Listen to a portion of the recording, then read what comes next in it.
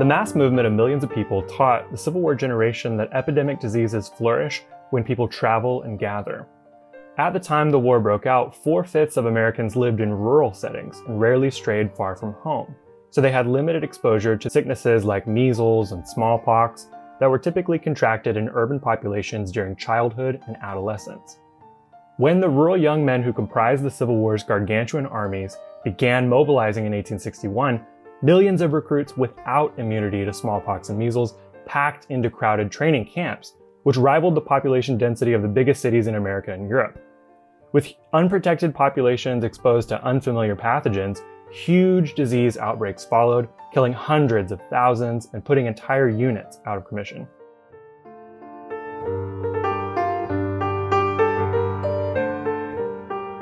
That was Jonathan Jones, a postdoctoral scholar at Penn State's George and Ann Richards Civil War Era Center, who's about to start a new position at Virginia Military Institute, reading from his recent first opinion titled Lessons Learned and Forgotten from the Horrific Epidemics of the U.S. Civil War. I'll bring you our conversation after a word from our sponsor. In the wake of the greatest public health crisis in recent memory, the role of the pharma and biopharma industry in the lives of global populations has taken on growing importance as it helps fight the COVID-19 pandemic. Cytiva's Global Biopharma Resilience Index takes a holistic look at the industry across 5 key pillars at a time when its health is vital. Dive into the highlights and key findings at cytiva.com/resilience. That's CYTIVA.com/resilience. Welcome to the First Opinion Podcast. I'm Pat Scarrett, editor of First Opinion, stats platform for articles written by biotech insiders, healthcare workers, researchers, and others with interesting or illuminating or provocative perspectives to share about the life sciences writ large. Welcome to the podcast, Jonathan. Thanks for having me. Happy to be here. So what got you interested in delving into the history of the Civil War? Honestly, it started in sort of a roundabout way. I grew up playing computer games, and some of those games were Civil War games, and it all sort of snowballed from there. But what got me into specifically the medical history of the Civil War is that for a while, when I was sort of in the early part of college, I thought I might want to be a doctor. I was totally fascinated by things like smallpox and how people contracted them and how they went away eventually. So in particular, I think that is evident in the American Civil War. So these two interests that I had in medical history and the Civil War sort of coalesced. And it's snowballed almost out of control from there. This is sort of what I do in the classroom and with my research. So as you describe it, the war between the states wasn't just a bloody, deadly clash between two human armies, but a deadly clash between humans and infectious disease. Was disease on this scale new to the U.S., or was this a continuation of an old struggle? Yeah, disease was so important during the American Civil War that medical historians refer to it as a third army. Disease, was a factor in all facets of the Civil War. So like you mentioned, it wasn't just a clash between these two armies, the U.S. Army and the Confederate Army. It was also a clash between these two armies and an invisible one, which was the Third Army of disease. And it could completely dramatically change the outcome of different military campaigns, and it did. The thing is, though, is that disease wasn't unique to the Civil War. The Civil War basically just compounded the existence of disease and sicknesses, things like that had always sort of been present in American life from the birth of the country.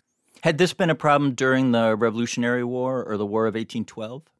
Yeah, absolutely. During the Revolutionary War, smallpox got so bad that Washington, for example, George Washington, leader of the Continental Army, at one point vaccinated his whole army to make the problem of smallpox go away. So there had been not only the precedent that disease could, just completely mow down your forces to the point that you almost had no army left, there was also the precedent of imposing vaccination on troops to keep armies mobile in the field.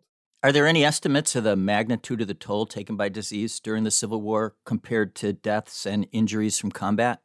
Yeah, absolutely. Overall, about 1 million people died during the American Civil War, including soldiers and civilians. And the best estimate is that 2/3 of them died from disease, from sicknesses. So basically, for every one combat death, there were 3 disease deaths. 2/3, that's enormous. Yeah, it's enormous. And I think it's something that when we talk about the Civil War itself, we tend to forget that the main killer in the Civil War was not bullets or amputations, the things that sort of pop out when we see like Civil War movies, for example, but rather it was the diseases that killed the majority of people. What were the main so-called camp diseases?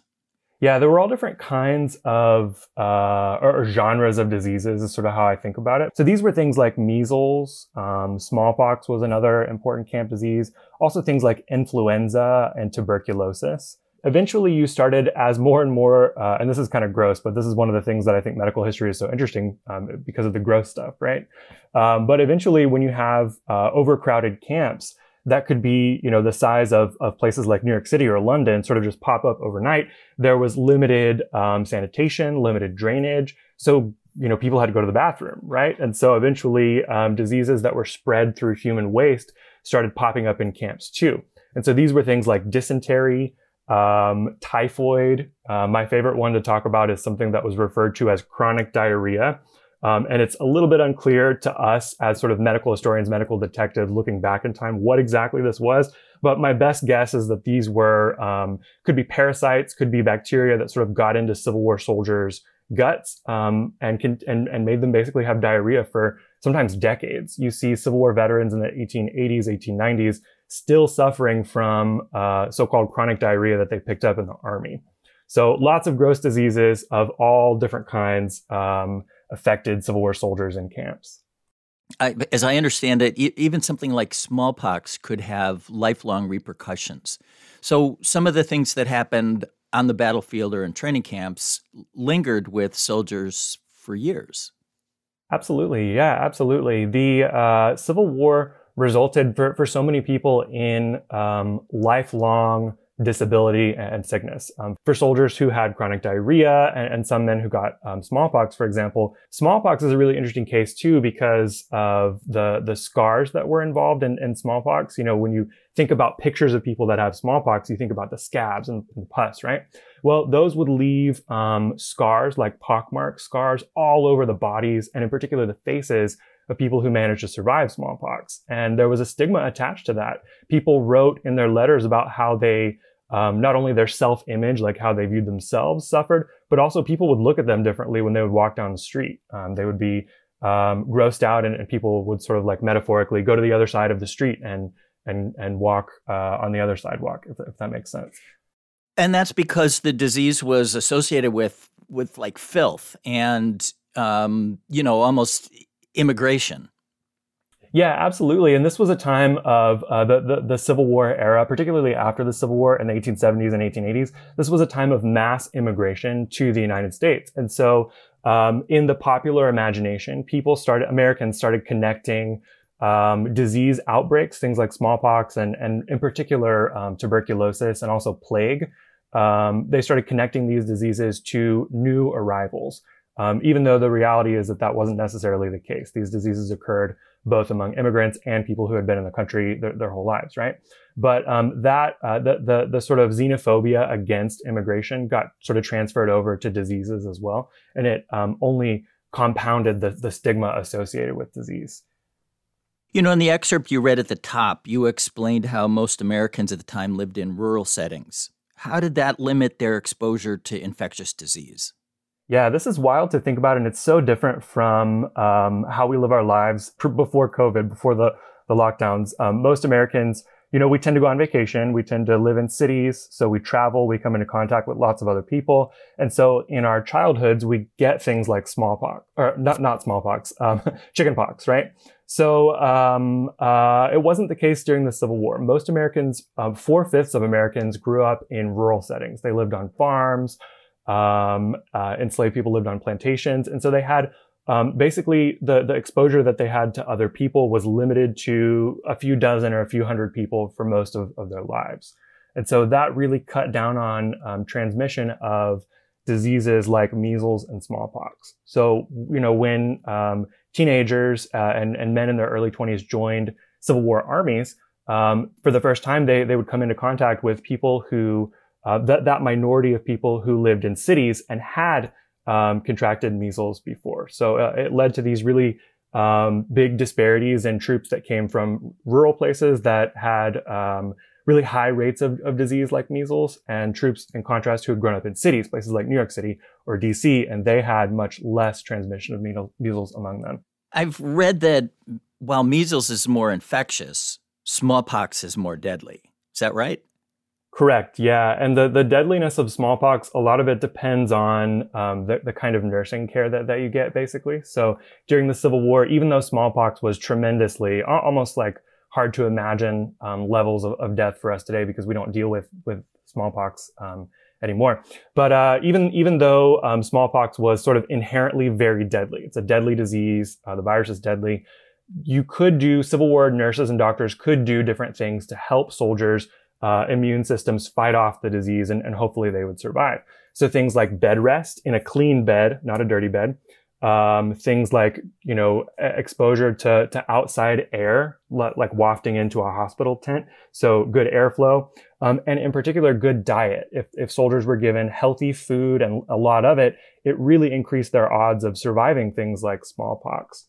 On the flip side, some soldiers, especially, white soldiers, in the North, were given these things that would help them survive these diseases, where other soldiers, black soldiers, were not. So there were racial disparities that showed up as well. You wrote, as others have, that the problems that soldiers faced, including black soldiers who volunteered to fight for the North and those who were conscripted to fight for the South, the problems were magnified for enslaved people who took freedom into their own hands and fled slavery by the thousands. What were their journeys like? So the Civil War teaches the lesson for historians of medicine, basically that epidemics, disease outbreaks, compound existing social inequalities, and in particular, racial inequalities. So the Civil War, which is a war that's fought over the issue of slavery, resulted in emancipation. So during the war, the way that this worked is that as Union armies moved into the South and started taking over different parts of the South, enslaved people took their opportunity. They left plantations and they started taking whatever they could, which often wasn't very, very much because they weren't allowed to own much property, and they would flee to Union Army lines. And so eventually they started creating like ramshackle refugee camps.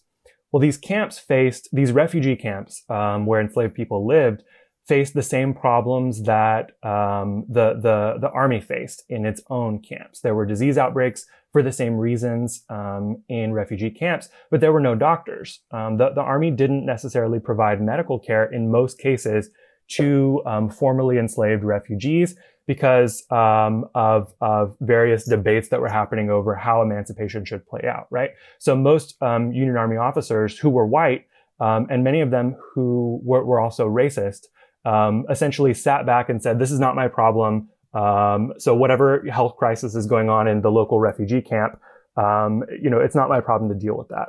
So the measures that officers and surgeons applied to military camps where white soldiers lived, those usually were not applied to the refugee camp down the street, where formerly enslaved people were massing. So whereas halfway through the war, you see smallpox start to decline among white soldiers, you see the opposite among freed people, black people who had fled plantations and all of a sudden contracted smallpox en masse. And there were thousands and thousands of deaths because of these kinds of inequalities in the medical framework. The problem that you've described seems to be especially bad in prisoner of war camps. You mentioned Andersonville in your essay. Can you tell listeners a little bit about that? Yeah. If anyone has ever visited Georgia in the summer, you know that it's hot, it's humid, the weather's not great for your health anyways. But Georgia was one of the places where captured Union soldiers that were captured by the Confederate Army would go and be put into prisoner of war camps. The biggest of these, and by far the most unhealthy, was this place called Andersonville Camp, which is out in a swamp in rural Georgia. So inherently the weather, the conditions, the health conditions there are already bad. There's mosquitoes. They, transmit things like malaria. So it's just a generally unhealthy place to be in 1864, 1865. But when the Confederate military took thousands and thousands, about 40,000 U.S. soldiers or U.S. prisoners total, and put them into Andersonville camp, which was basically just an open field surrounded by a wooden stockade with men milling about in it. I mean, there were no permanent structures. There were no beds for people to sleep in. They were sleeping, on a swamp, essentially. It just completely, became a huge health disaster, right? So at Andersonville, it really gives you an amplified portrait, a detailed portrait of the medical crisis that was the Civil War. Everything bad that happened to Civil War armies in terms of disease and sickness happened at Andersonville. And so it's like a microcosm of the broader health outlook of the Civil War. So I'll give you an example, and that's dysentery and typhoid, actually. So these are diseases that are spread through human waste, basically. So in Andersonville, the water supply was this river that would flow through the swampy place where all these guys had to basically hang out and sleep and eat all day, right?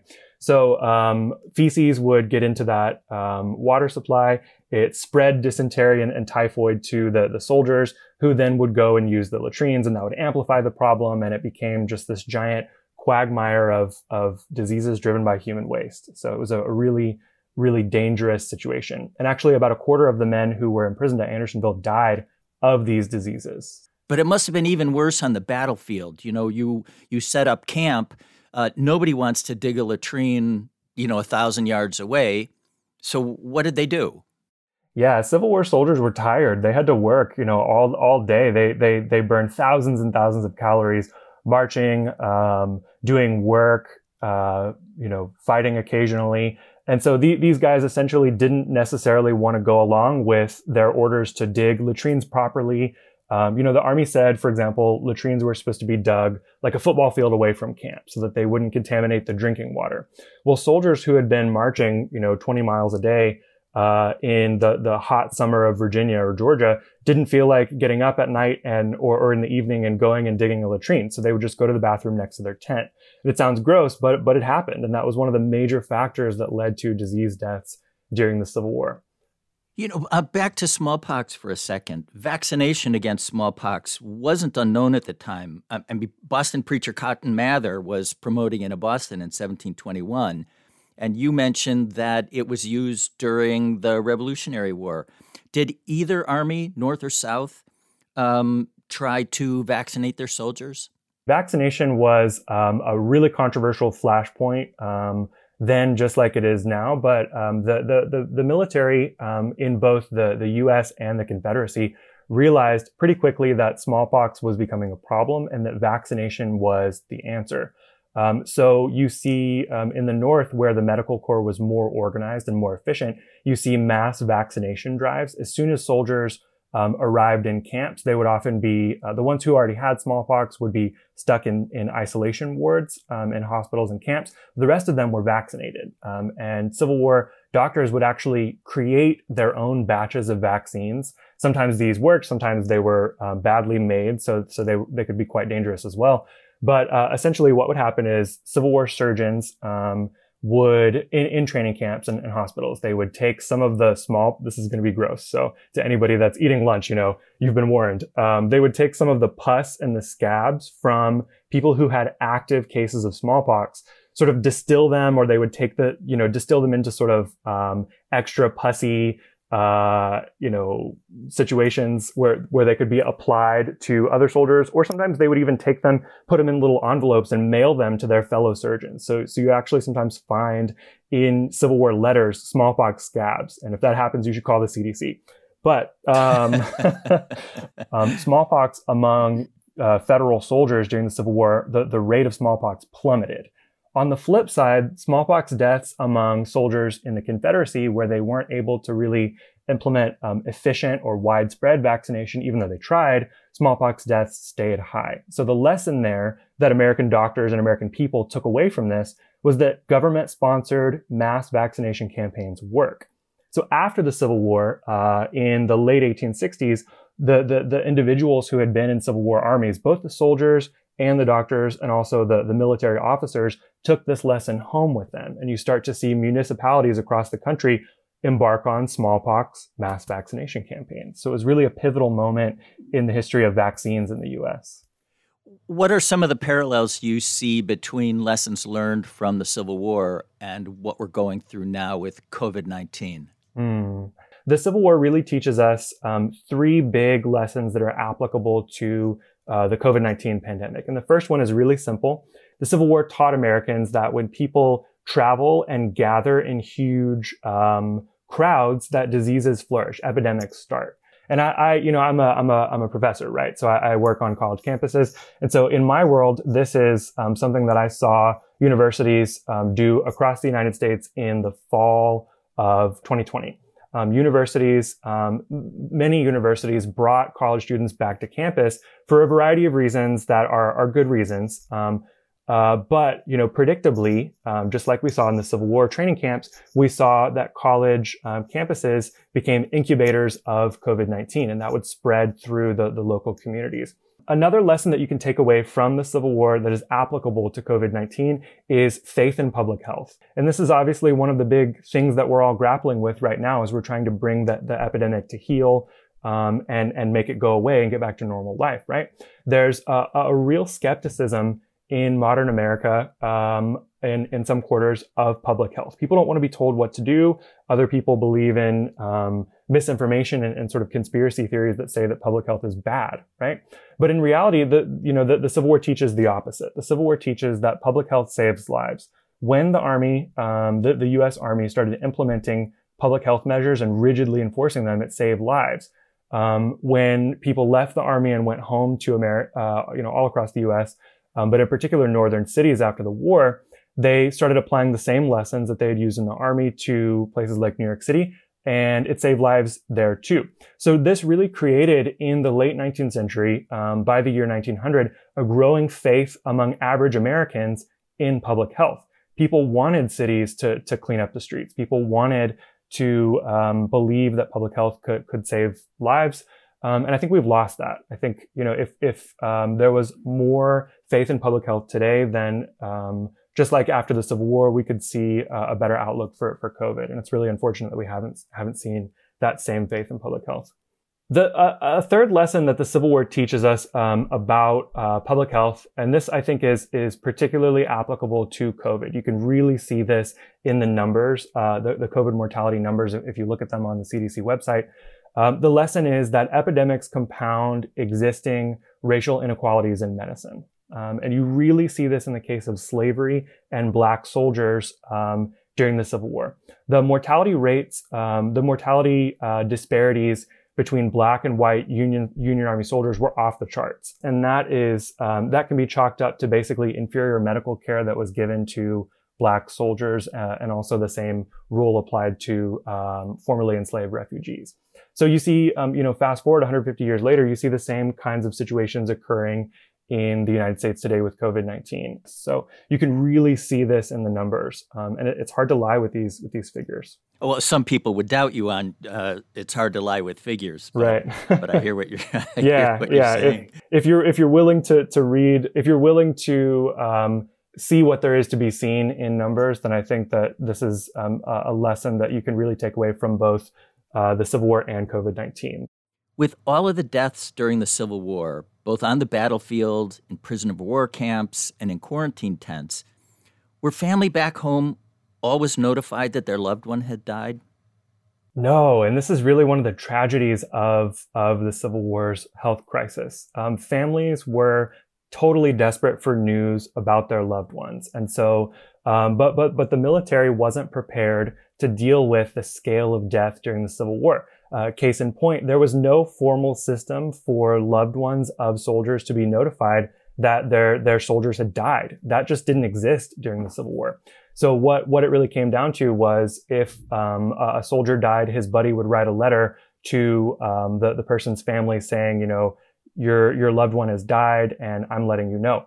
So what ended up happening though is that many, potentially hundreds of thousands of men fell in the cracks, and their families were just never notified that they died. So after the Civil War, in 1865 and 66 and 67, there was a mass search among families back home to figure out what happened to their soldiers that never came back. That sort of temporal disconnect sounds like what we were hearing through COVID-19, with people not even being able to go visit a loved one, especially one who is dying in the hospital. Absolutely. In the U.S., American history teaches you that Americans expect to be near their loved ones at the moment of death. Like, we expect to, we hope to pass away surrounded by our loved ones. And in particular, in the 19th century, Americans really put a lot of stock in dying the right way. Historians call this the good death. Like, the ideal, the perfect way to go out of this world in Civil War America was to die in a bed surrounded by your loved ones saying, I love you. And they would say that back to you, and then you would pass away. During the Civil War on battlefields, this is not how people died. In Civil War hospitals, that's not how people died. And so it really disrupted these ideals about how people died. And that made the sheer death rates of the Civil War feel even worse, because it wasn't what Americans were used to, right? And I think you see, like you mentioned, Pat, you see the same thing with COVID-19 today. One of the hardest things to deal with for a lot of people in the U.S. Who have lost loved ones to COVID is the fact that they couldn't be there in their loved ones' last moments. And so this is a real similarity that you can see between the Civil War and now. So, Jonathan Jones, thank you for taking a deeper dive into public health lessons from the Civil War with us today. I appreciate your talking with me and look forward to your future work in this area. Thanks for having me. I enjoyed it.